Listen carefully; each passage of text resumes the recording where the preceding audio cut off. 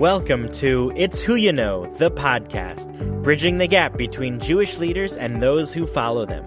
Gain insight from Jewish professionals who make the decisions that influence your Jewish world. Welcome to It's Who You Know, the podcast. This is your host, Michelle W. Malkin. And my guest today is Liz Fisher, who is the Chief Operating Officer at Repair the World. In this role, she's responsible for overseeing all of the organization's development, communications, finance, operations, and human resources. Prior to Repair the World, Liz was managing director at Next, a division of the Birthright Israel Foundation.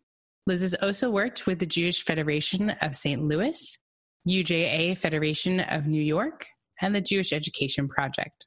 Liz's passion is the role of people in organizational life. She loves working with partners, lay leaders, and professional staff. I wanted to bring Liz on the program for two reasons.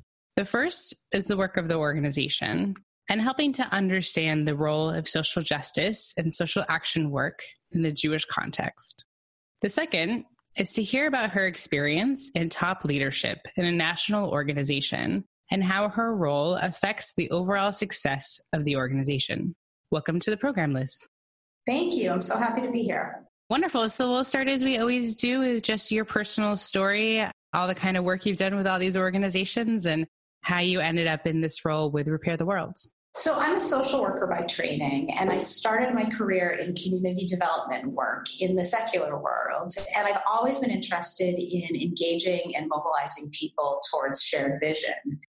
And while I started working not in the Jewish community, very early in my career, I moved into working in the Jewish community. And as you just said in my bio, I've worked in a number and variety of different kinds of organizations throughout my career. In those organizations, I've had a variety of roles, from more internal focused strategy and planning to fundraising. And I think what they've really had in common is the idea of working with individuals and with groups of people, whether that's professional teams or with lay leaders, which is really what I love to do.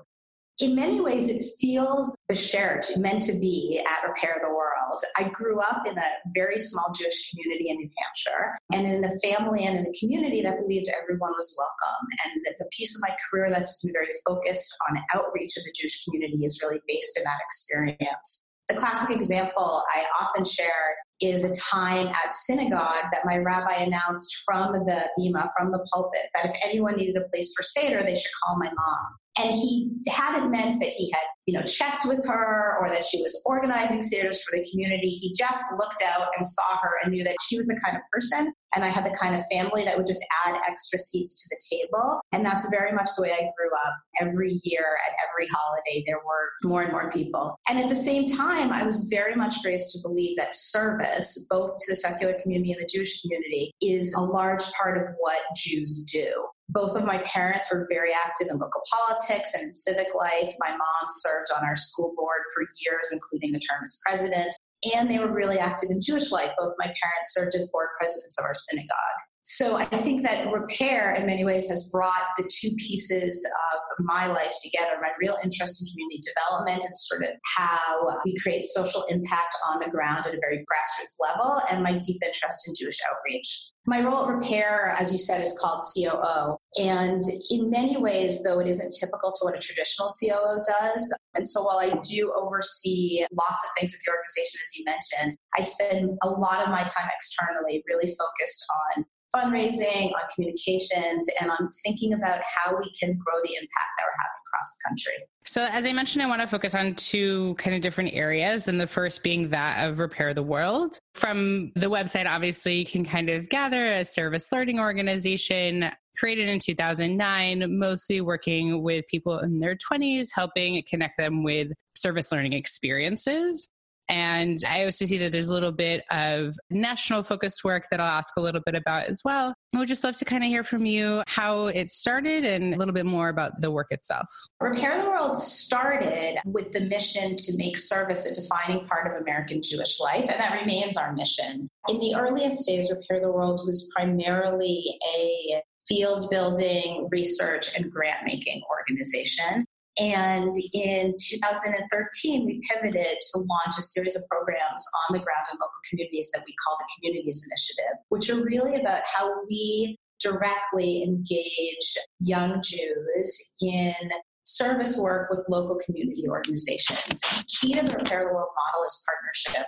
We work very closely in local communities with a set of between 5 to 8 service partners. Those are mostly in the fields of food justice and education justice. And so the service opportunities that we're connecting people with on the ground, I would say, span the scope of ways to create change in food and education. So in food, they range from things like very direct service in soup kitchens and in food pantries, through significant projects in urban gardens, to flyering to let people know about the benefits that they have available from the government. In the education space, our projects are really focused on ways volunteers can make an impact in the lives of children and youth. And so they are everything from working in schools and tutoring kids to working with projects that teach things like coding to children who might not necessarily have access to those opportunities, to some kinds of school learning environment projects, beautification projects, those sorts of things. For Repair the World, impactful service consists of several components.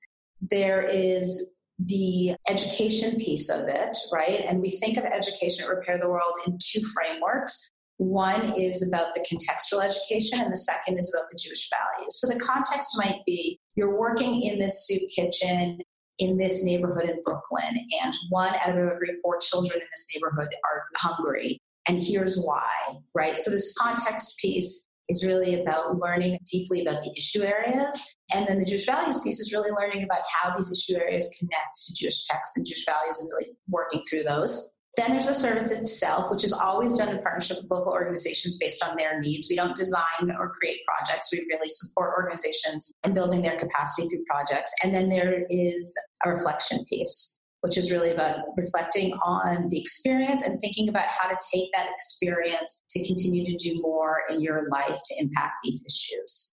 At Repair, we do all of those pieces in 2 ways. One, we do them all together. So we might go to a volunteer experience, have an education piece, volunteer, do the reflection, but we also separate those out. And so we have many social and educational programs and also produce lots of kind of do-it-yourself educational materials for people to really learn and do that reflection on their own as well. Excellent. You know, it's a year-long fellowship that these participants participate in, or is it that they're fellows, correct? We have 2 sets of participants at Repair the World. We have fellows who, in communities in which we work that have fellows, there's between 4 and 10 fellows in a community, and their job is to work deeply with partners, but also to really recruit their peers to volunteer. Repair's outreach model is very peer-to-peer. So the fellows are with us for a year of their lives, and they get in exchange housing, a stipend, health insurance, professional development, all of those kinds of things. And they're a piece of the work we do, and then they reach out to a much broader group of volunteer participants. So what's kind of the goal? So they go through this program, they spend this year, they go through the program, and now they're in the world, right? What's the goal after this experience for that cohort of people that come through? So for the fellows, the goal really is to give them the skills and experience and leadership tools to continue to lead in Jewish service work throughout their lives and in Jewish social justice work throughout their lives in whichever way they want, right? So for some of them, many of them go on to work either in Jewish community organizations or in social justice organizations. And some of them go on to do other kinds of things, go to medical school, go to law school, create businesses. And what we're hoping is that the fellows will continue to be real leaders in their communities, deeply inspired by Jewish values and social justice values, and continue to work to engage other people in that work. For our participants, we're really hoping to do 2 things. One is to open the door to them to different kinds of Jewish experiences. Repair the World did research several years ago that showed that 70% of the people that were engaging are young Jewish adults, and about 3/4 of those are traditionally kind of unengaged. And I think what we're doing is opening a door to this vast amusement park of Jewish life and helping them see sort of how their natural interest in getting involved in their communities connects also with Jewish values. And we are also really focused on helping them connect deeply with social justice throughout their lives. And that's going to mean a lot of different things for a lot of different people. For some people, they might be lifelong volunteers, right? And we know that more than half of our participants participate with Repair the World more than 4 times. And we know from the volunteer research that if you volunteer 4 or more times, you're more likely to become a lifelong volunteer. So some of these people may be volunteers for the rest of their lives. Some people may become activists. We're really helping, I think, participants really learn about the issues in their local neighborhoods and how those connect to Jewish values and how to create long-term, lasting social impact around those issues. So I know you currently operate in 7 cities: Baltimore, Chicago, Detroit, Miami, New York City, Philadelphia, and Pittsburgh.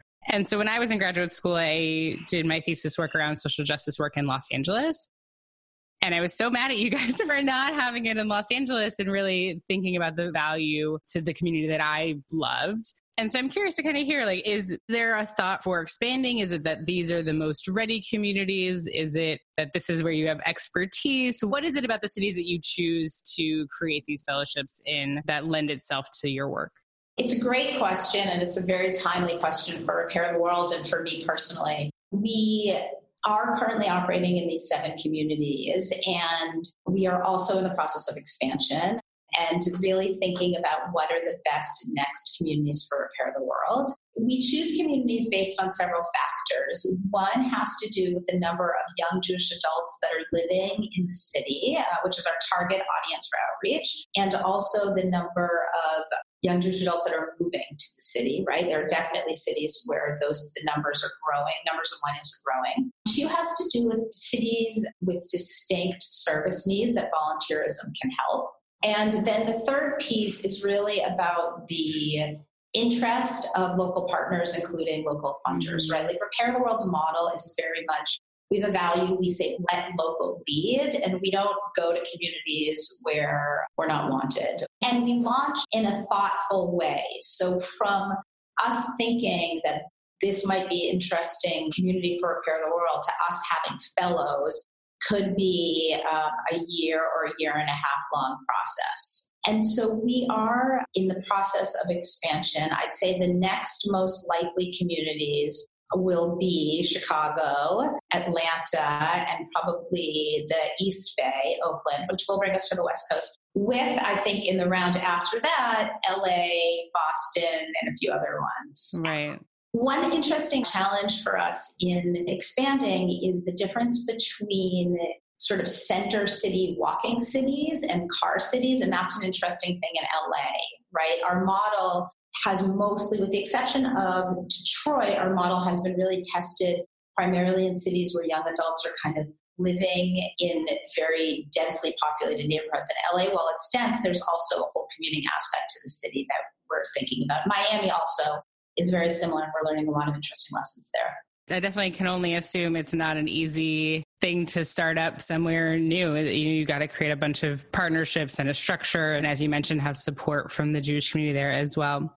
The other aspect of your work that I actually didn't know about until I started doing some prep work for our conversation is the national focused work. So I actually was very involved in the social action committee at my synagogue out in Los Angeles. And I would organize people around going to a farmer's market and gleaning leftover produce that the farmers weren't selling, and it would go to the local food bank. And boy, did I wish I knew that there were resources and information and ways to kind of get some training and how to help my community be more involved. I feel like every community has their mitzvah day and their one-offs. And I feel like it's always a struggle to figure out how to infuse social justice, specifically in the synagogue communities, but into any community. So I'd love to hear a little more about the work and who's the target. Who are the audiences that you're hoping to reach with these resources?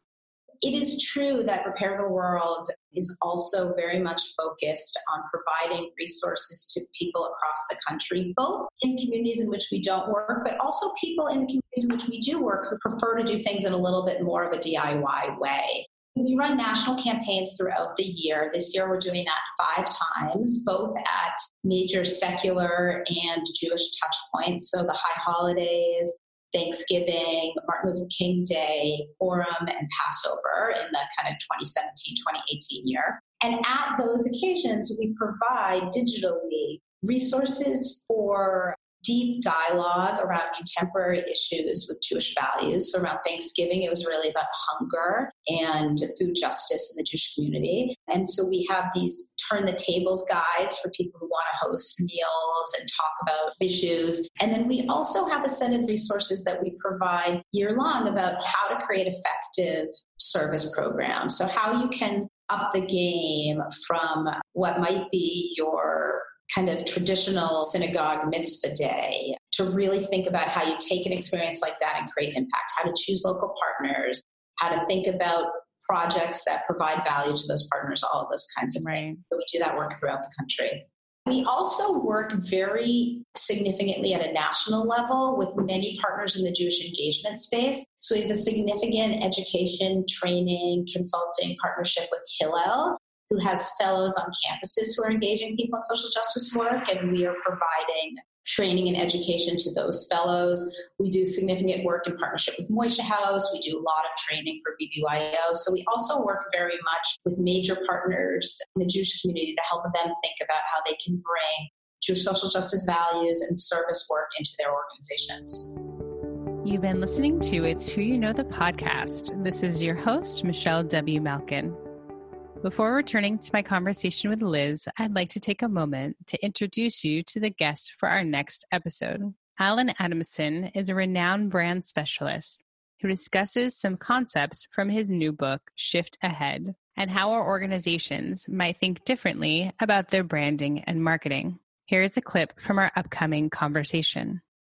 I was working on Procter & Gamble's Dawn dishwashing liquid. It was just introduced, and Palmolive owned the category, and everyone was talking about keeping your hands nice and suds. And they looked at a problem and said the biggest problem people are having washing their dishes was not do the suds last or do their hands get irritated, but, grease was sticking to everything. They couldn't get grease off cookware. And so they just said, well, Dawn takes grease out of your way.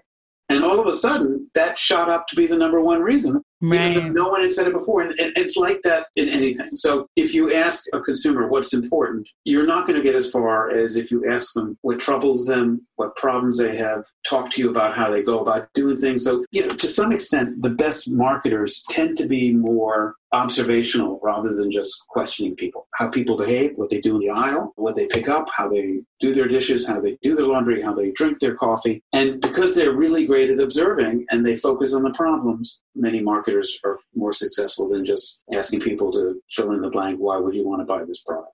Be sure to listen to the rest of my conversation with Alan in our next episode of It's Who You Know. But for now, back to Liz. So it seems like the organization was created to kind of coalesce, because I know before Repair the World, lots of other organizations were trying to do service learning in their own kind of unique way. So it seemed like the creation was to kind of coalesce and professionalize this area of service learning. And it feels like maybe that there's a shift between the social action and the social justice.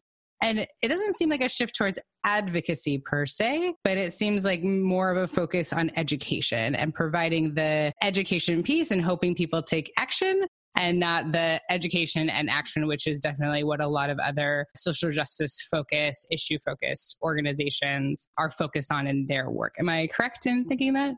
We believe at Repair the World, and look, I believe personally that there are many ways of social change, right? There's service, volunteer service, there's advocacy, there's philanthropy, and there's running for local office, there's education, there's many, many modes of social change, and all of those modes are very important. Some of them provide much more short-term response to social justice, and some of them create more longer-term impact. At Repair, our core focus and expertise really is about hands-on volunteer service. And we know that for that service to create impact, it has to be done in an educational framework.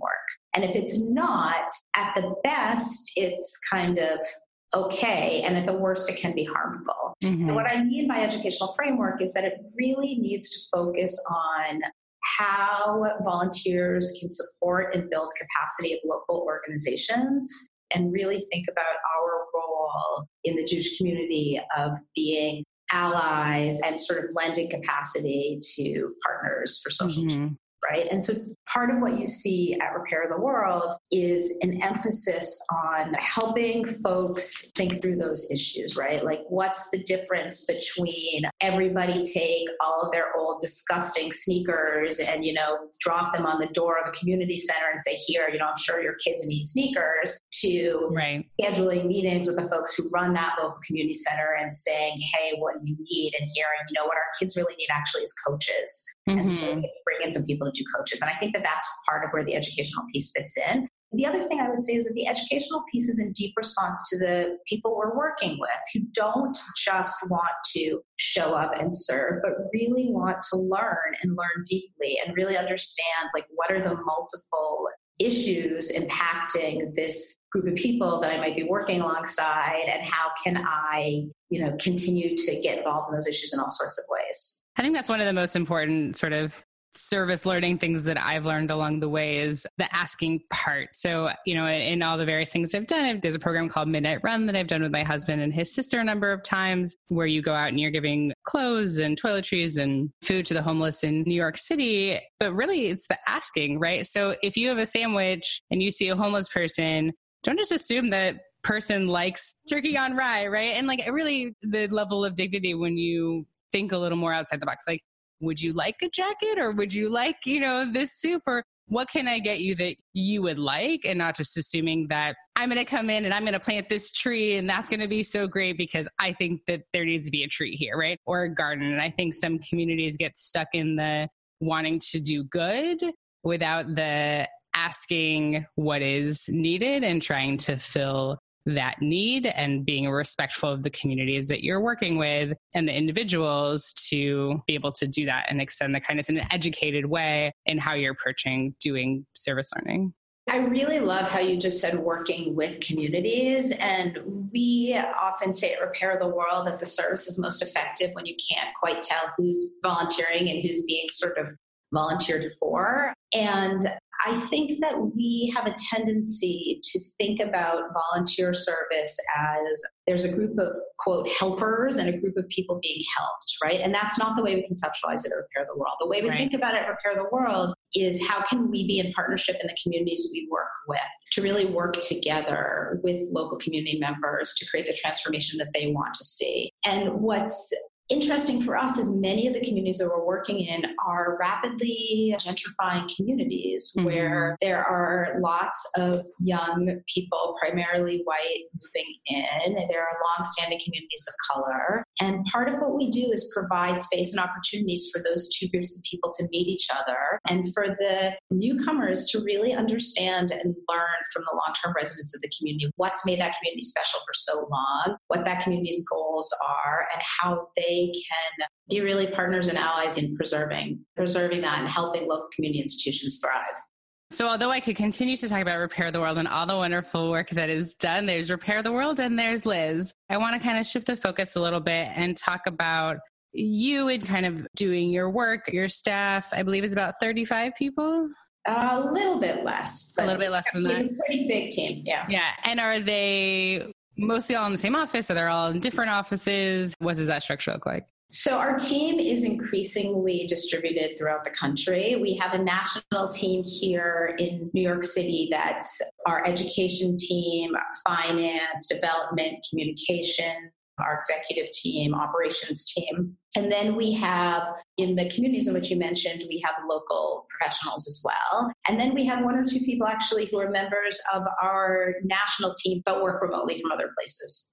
Okay, so very, very diverse. Yeah. And as you mentioned in your role, I mean, when you think chief operating, like I'm the operations manager, my job is operations. But, and kind of looking at your role, there's some internal, there's some external. And I'd love for you to just kind of talk a little bit about how, I guess, twofold. So one, did you ever think you'd be doing this kind of work? Was this, a goal of yours that you were working towards, or was it just kind of how your career meandered into it? And two, kind of more about how you see your role in shaping the direction of the organization, and specifically a little bit about being a female in this kind of executive role, and maybe some of the challenges that you've come across or unique perspectives that you feel you bring because of that. So I tend to throw a lot of questions and then you just have to kind of figure out what I'm trying to ask. I know. I guess what I would say is the work that I'm doing right now at Repair the World is definitely the kind of work that I envision doing, and the path that got me here is not the path that I might have imagined being on. I've been listening to some other episodes of the podcast, and I've loved hearing about people's journeys. And I think that one of the things that I've heard from several of my colleagues who I've heard speak, and I feel myself, is that I think part of how I've landed where I am is through a series of kind of opportunistic good moves, right? So I'm not a person who from day one had a path and said, these are the things that I need to do to get to where I am. What I have done is thought really carefully. Every time I've made a transition, I've thought really carefully about, what do I not know now that I want to learn in my next role? Who do I want to work with? What skills do I need to get? And to be honest, like, what would be interesting and fun? And I've done that both between organizations and inside organizations. And I have found in my own career and seen in the careers of others that when I've been able to think that way, I've even been able to create the kinds of roles that I've been interested in. And so I have always been the kind of person who is interested in a combination of real deep strategic thinking and external relationship building. And early on in my career, it was really suggested to me that I was going to have to make a choice between those two. I was either going to have to be a kind of strategist, planner, sit behind the computer person all day long, or I was going to have to be a full-time fundraiser in the field all day long. Right. And I just know myself, and I know that like doing one or the other wouldn't necessarily make me happy. And so I've been both a combination of lucky and planful in being able to create jobs where I've had both. So is this job, did somebody have this job before you, or did you come into this job and it was created? It was a new role when I filled it, and I would say it continues to evolve. Repair the World is really, as we grow and as we really think about what it means to build shared leadership amongst our team, my role continues to evolve. My relationship with our CEO and sort of our shared executive role at the organization continues to evolve. So I think it was definitely a new role. And I'm just thinking most of the roles that I've had in my career have been new roles. Not all, but many. Right. Many of the roles have been new roles. Self-stated as one of your particular interests and passions is development of your staff. And you mentioned that in your sort of career, you've thought about what are the skills that I need to get. And I've always really struggled with that kind of piece of it. So there's a book I've mentioned before called Drive, and it really talks about 3 elements to finding purpose in your work or being motivated in your work. So purpose, autonomy, and mastery. And I'm lucky enough to work in the Jewish community, so purpose is easy enough. Autonomy, I'm lucky enough to have an awesome boss, so finally found that. But this idea of mastery in which we're not in a technical industry, right? I'm not learning to play a violin. I'm not flying an airplane. It's not so easy for me to think about how do I gain mastery? How do I identify what skills I'm lacking and need to build and practice on in order to kind of build that piece of the puzzle? And I'm curious for your staff specifically, either how do you help them figure out, what skills they need to be developing, or how do you help them develop those skills, or how do you think about that as a piece of the way that you deal with kind of the staff dynamics and helping develop talent? Helping people master skills, I think, or think about what kinds of skills they need mastery of. I'd say there's maybe two broad categories of people. One are folks that really have a clear sense of what they want to do, that they know, and by what they want to do, I mean kind of long term, right? If someone says to me, I know that in 10 years, I want to be CEO, there's a set of skills I would say to that person, right? I'd say, okay, so how much do you know about budgets and finance? Because you don't have to be a finance professional, but you're going to have to look at, financial forms. And so if you don't know anything, let's get you, a small project in the finance department or in connection with our finance team, whatever. Almost everyone who comes to me thinking about their career growth, I recommend that they get some fundraising experience, and particularly people who want to be executive directors or CEOs or even in senior program leadership, right? And that is really something that happened to me early in my career. I started my career very much not as a development professional at all. And I would say if you had said to me early in my career that I was not only going to spend so much time fundraising, but that I was going to love doing it, I would have been shocked. But when I was leaving, my first job in the Jewish community was at the Jewish Federation of St. Louis. And when I was leaving that job, our CEO, Barry Rosenberg, pulled me into his office and he said, here's what I see in you. Here's what I see your strengths are. if you want to have a leadership role, you're going to need to learn how to raise money, and you need to do that in your next job. And I took his advice, and I went out and got some fundraising experience, and it was one of the best decisions I made. For people who know where they're going to get, I think eventually there's sort of a set of skills that they need. For people who don't, I really encourage them to follow their curiosities, right? Are there things that they're interested in? And to just think about not what skills they might need, but what skills might be fun to acquire. Is there someone in the organization that you're really interested in what they do? Like, go out and have lunch with them. Sometimes I ask people to think about, is there an archetype? Is there a person in the community that you've seen that you really admire and you'd really like to be that person one day? Those kinds of things. I think of myself very much as a generalist. And so for me, it's funny you mentioned the violin, because I'm married to a violinist who has known since he was 4 years old what he was going to do with the rest of his life. I have never been like that. I have always been a very curious generalist. And so for me, it's really been about learning what caught my attention at the time in many ways. Right. So a master generalist. A master generalist. That's right. great. I mean, considering your role seems to have worked out okay for you. Wonderful. Well, the kind of last piece of this that I really want to dive into is that of the gender specific nature of both of our worlds in, kind of how you see the difference in your work from a female perspective, or even just female leadership in our community writ large, of which the challenges that we face, or even the resurgence of not breaking through the glass ceiling so much, but getting to the table and opening those doors and participating at these levels. Quick story, because apparently I like talking about myself. I was at a conference. I won't point them out, but it was a smaller conference, and I was sitting at one of the meals or a speaker thing, and I look and there's a reserve table, and it's a bunch of old white guys. So I started looking up some information about the organization, and they were all the board chair and the board secretary and the large donors. And I'm like, what is missing in this picture that you have this reserved table of your top leadership and they all look the same? So I'd love to kind of just dive in for a moment, how you've kind of struggled with or celebrated that aspect of your identity in your work. I think we've reached a crucial moment in the Jewish community, and I might go so far as to say almost a crisis moment or a pivotal moment, where the executive and senior level leadership of the community is not reflective of the broader community. And that isn't just around gender, right? We're doing significant internal racial justice work here at Repair the World to really think about what it means to be more inclusive of Jews of color and what it means to be in better partnership with other communities of color throughout the community. And I think that we've done a lot of work, right? And there are many leaders in this space around gender issues, and there's a lot of work left to be done. When I read the research and when I talk to my colleagues who work in other parts of the nonprofit sector, it's clear to me that the Jewish community is behind.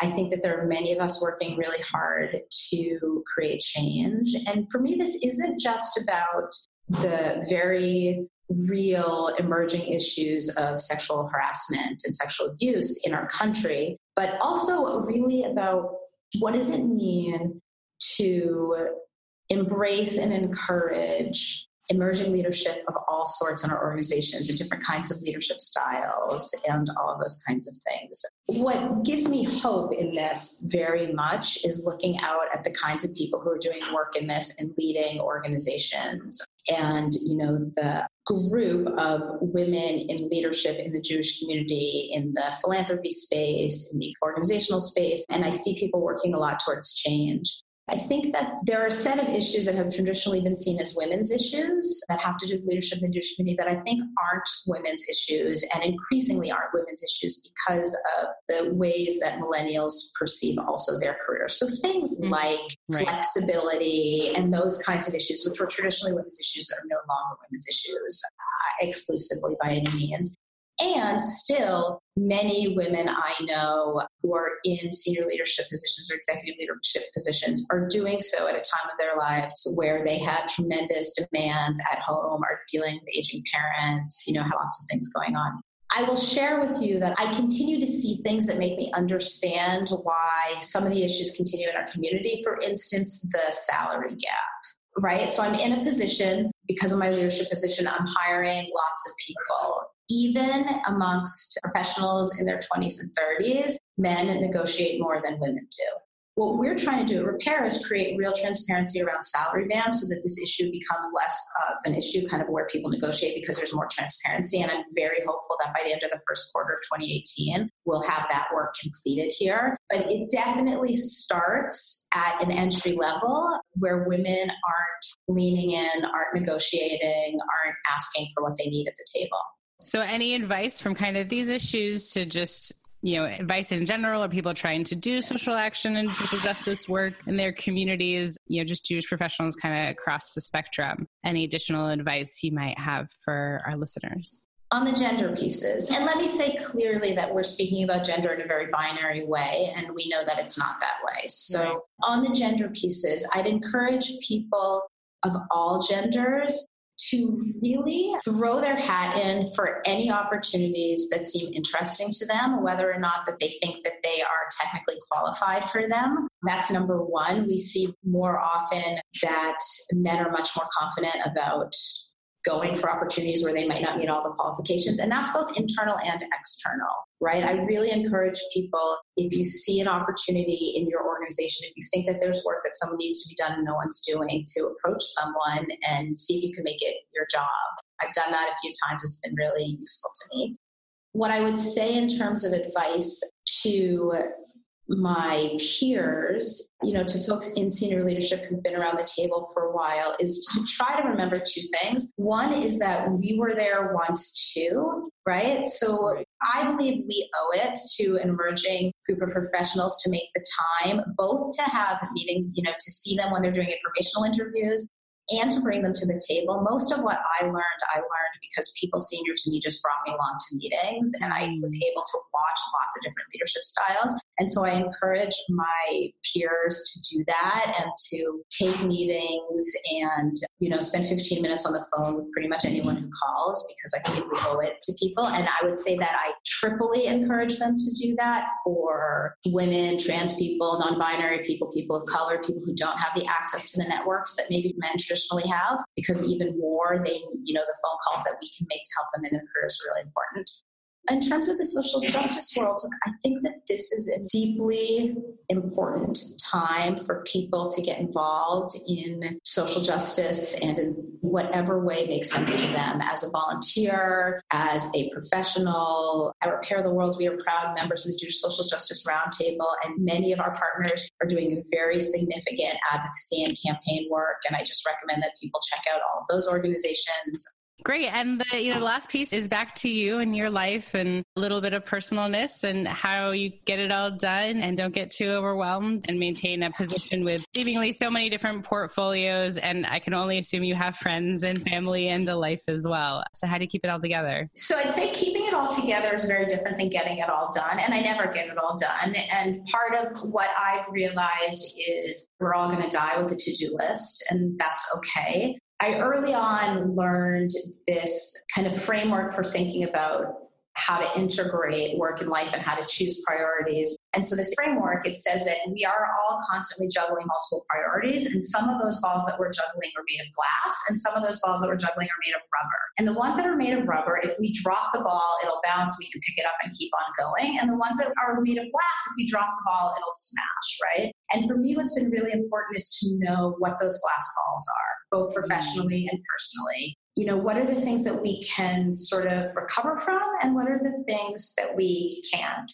And that changes on a kind of day-to-day basis. But that's one of the ways I think about things, knowing that I'm going to drop balls and I'm going to make mistakes. And then the other thing I would say is that those of us who work in the Jewish community have this real blessing of Shabbat, whether or not we are traditionally observant. I cannot over-encourage people to take it, right? It is really, both personally and professionally for me, the opportunity to say, I am not going to do work for whatever it is, 25, 28 hours a week, and I'm not going to respond to emails, and I'm not going to, check my social media and all of those kinds of things. And that doesn't have to do necessarily with traditional observance. Personally, I am traditionally observant in some ways and not in others. But it really does have to do with the fact that I'm often shocked by the amount of Jewish professionals who don't take advantage of it and work through Shabbat. And I just really encourage everybody, we have this blessing because we work in this community where we have this framework. Take it, take a break, spend time with your family,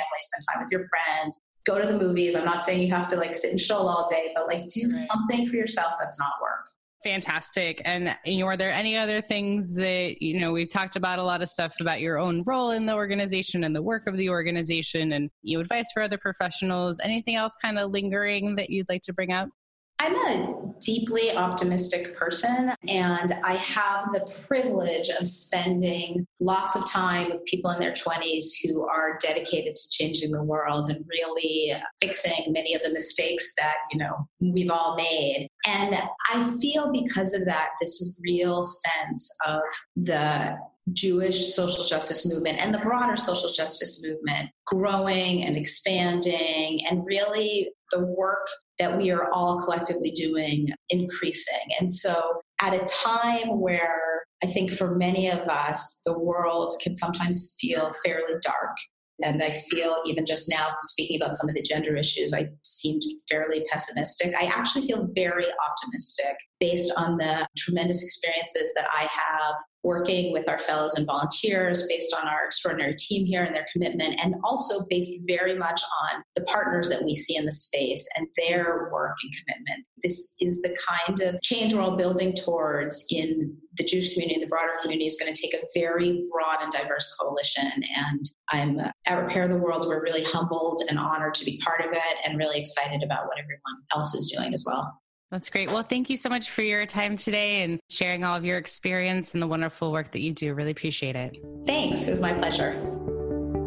As I continue to highlight some of the newer organizations emerging in our community, there emerges a stark difference between their model and the model of organizations created 100 years ago. Service learning is not a new concept to our community. Tikkun Olam and social action have always been core principles of our faith. The struggle comes when we try to put these values into action. What we are good at is communicating these values to our children. Repair the World offers an opportunity for our young adults to take those values and those lessons and put them into action in a really meaningful, intentional, and well-planned way. On the professional side, Liz talks about the non-traditional, varied experiences that brought her into her current role. She lifts up the gap we've talked about previously on this program in terms of how we mentor and groom the next generation of professionals, staying humble in our mid to late careers, and how we treat and understand younger, eager, enthusiastic members of our team, and doing what we can to foster that excitement and not necessarily be threatened or frustrated by it. They have new ideas and new ways of doing their work. What are some of the ways we can see the good in that and foster that? The same goes for our younger professionals. It's not just to respect your elders, but humble yourself and the professional and personal experiences they have triumphed through. We have no other announcements this week. Our program has been funded in part by the Jim Joseph Foundation. Our editor is Nick Bowden of Bowden Sound, and our fiscal sponsor is Jewish Creativity International. You can find previous episodes, guest bios, podcast articles, how to start your own podcast, and more on our website. It's whoyouknowthepodcast.com. This is your host, Michelle W. Malkin. Thank you for listening and have a wonderful week.